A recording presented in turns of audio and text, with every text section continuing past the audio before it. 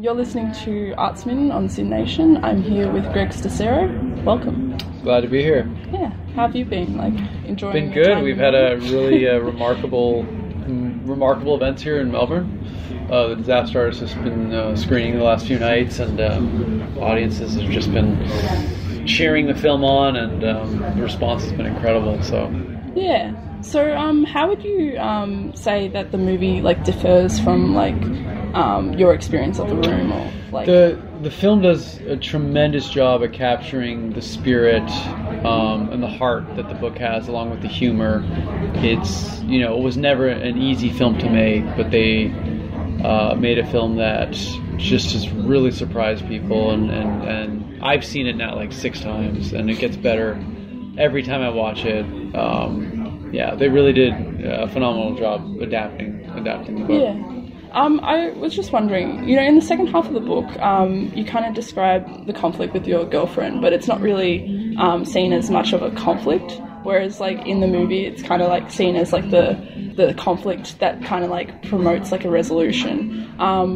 Would you say that is why would you say that occurred? There was definitely a conflict with my girlfriend in real life. Yeah. She didn't want me doing The Room. She didn't like Tommy.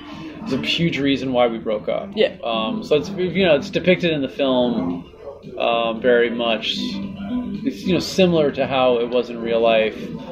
She, like I said, she read the script for The Room, or even just a page of it, and she's like, there's no way you're doing this movie, and just was very skeptical of Tommy. So, yeah, there's just really, the heart and soul of the book is the friendship with Tommy, and so I think that just keeping the focus on that was important. Yeah. So how would you describe your friendship in a few words? If you're going to describe it in some I'd say unorthodox, bizarre, improbable. It's just really a connection that in any other point in my life would have never happened for either of us. I think I was at a point where I saw Tommy in a way as I was able to understand him in a way maybe I wouldn't have if I was at a different point in my life. And I think he needed a shot in the arm. He needed youth. He needed hope. And I think I represented that for him. And I think we both gave each other a chance without asking too many questions, and just kind of accepted and trusted very quickly. And I think that doesn't really happen unless you're at that point in your life. So. Yeah. The connection has obviously stayed now for 20 years, having seen such bizarre experiences together, and I think it's a testament to friendship and kind of taking a chance on someone. Yeah. So would you say that you hit it off the first time you met each other? Or it was it was a little strange. I was a little embarrassed at some of the things that happened, but. Yeah, once I got past those roadblocks, I feel like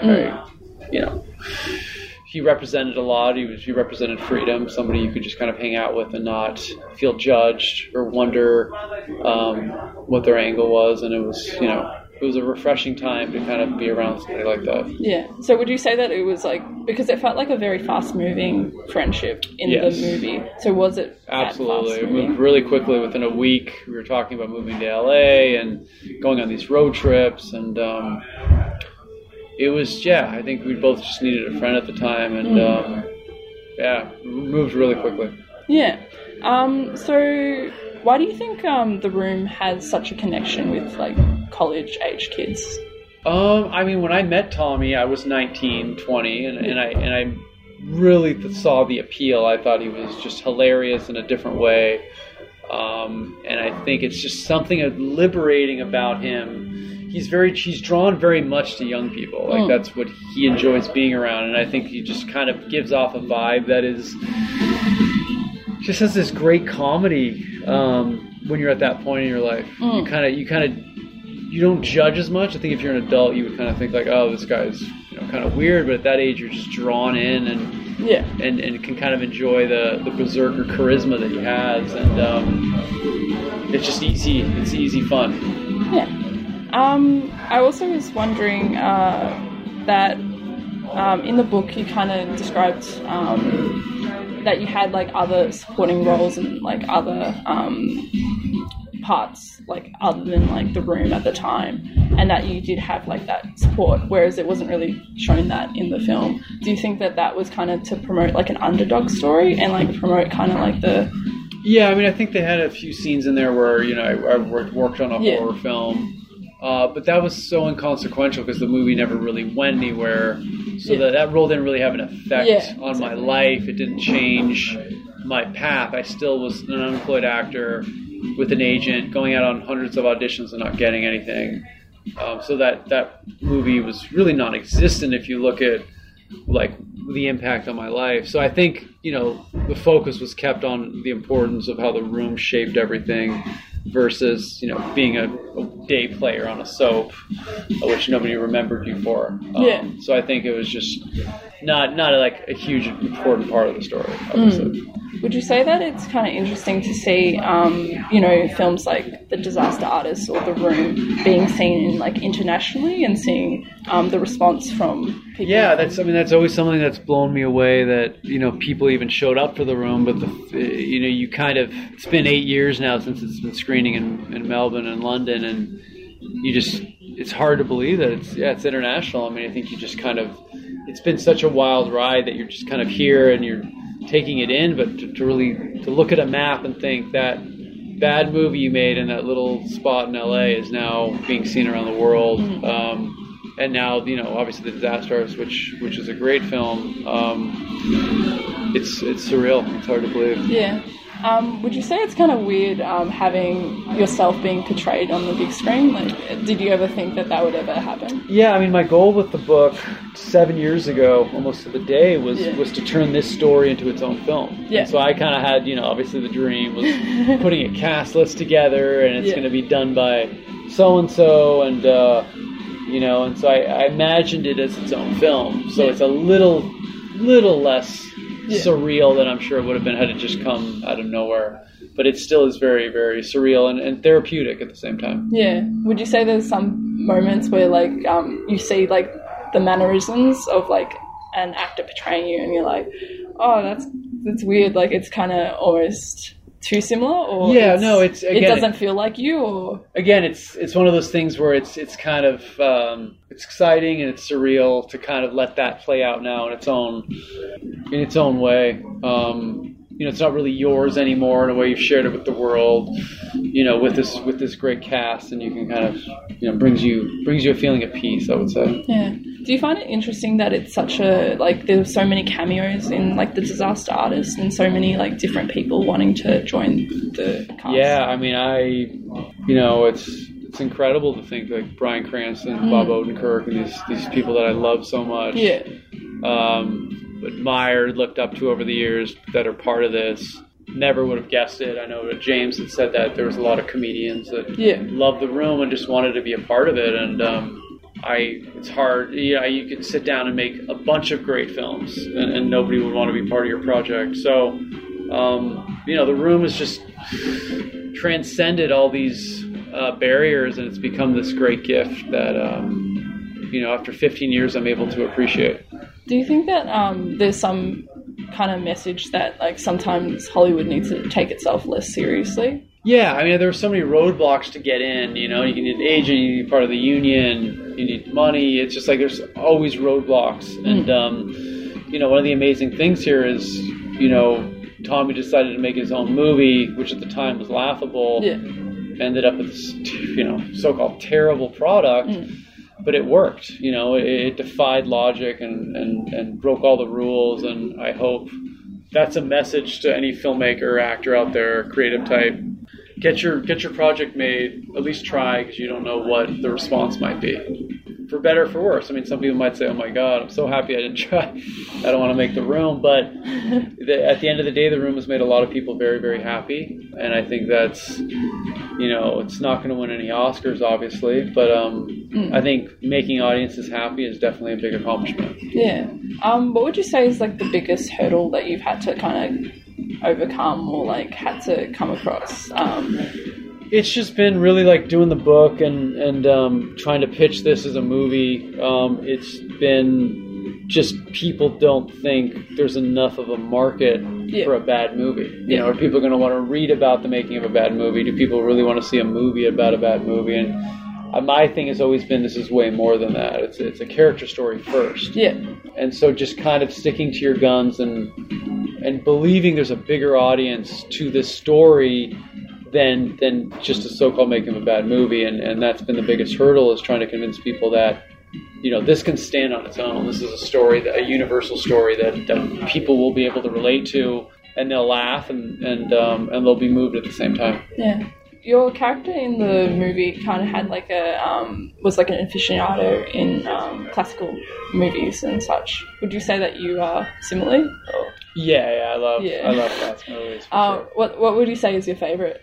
I think Sunset Boulevard.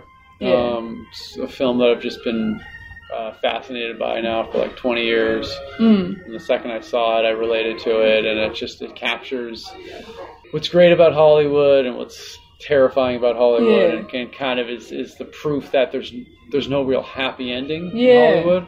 Yeah, all of us kind of get filtered out through a pool at some point, dead in a pool, or having that project we really want to make, but get to the point where we're so delusional we don't know what exactly that is.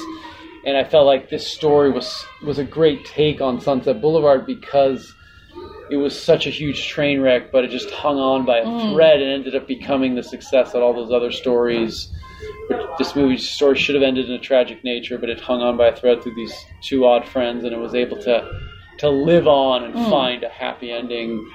And that's what I thought was beautiful about it. And I also love Psycho.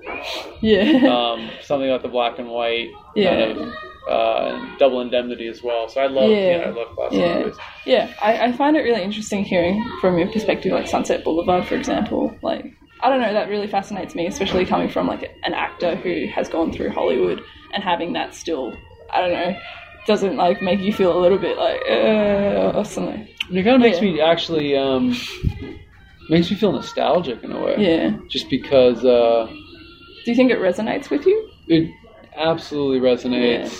There's just something kind of romantic about the idea of picking it up and going to LA and trying. Yeah. I've done that now. I've survived it, and I've found something that I'm proud of. I've kind of completed the journey, and I've come out with most of my sanity.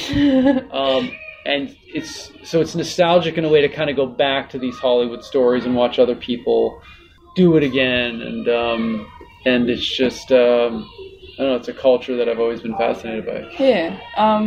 What would you say is like the most like prevalent thing about like Hollywood culture? Just the unpredictability of it. The big dreams, and kind of everybody starting off on that, and then everyone has their own path. Yeah. And who's willing to really stick it out for the right reasons or for the wrong reasons, and you just. It's rolling the dice, like my mom always said. My mom always said, you're going to go over there, you're going to roll the dice. You don't have any connections. If you really want this, it's going to take you 20 years to get there. This is the 20th year. I love the thought of someone pursuing their dreams and the fallout from that. And yeah, I've got 2 more questions to ask. How would you describe the legacy of The Room? Broad question for like the last legacy of The Room is really the ultimate cinematic experience. A film that has withstood every possible barrier that you could have, and is something that is we'll never see again. And I think that a film championed by the people is just, to me, it's a huge success, because that's what I think every creator hopes for. Not having to spend any money to market something, because the people just do it for you because of how much they love it. And I think that is that's a wonderful accomplishment. Yeah. And final question, what would you classify as an American movie?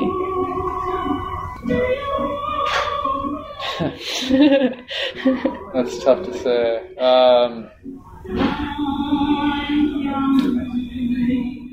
I think, having traveled the world, how people kind of see America sometimes are like, a movie like Animal House that just captures kind of that crazy culture of frat houses and all that. And so I think when Tommy refers to an American movie or Hollywood movie, I think he's thinking of like the 50s, of like Rebel Without a Cause and the teenager. Yeah, Americana stuff. Yeah. But I think, I think like Animal House is something that seen as an American film.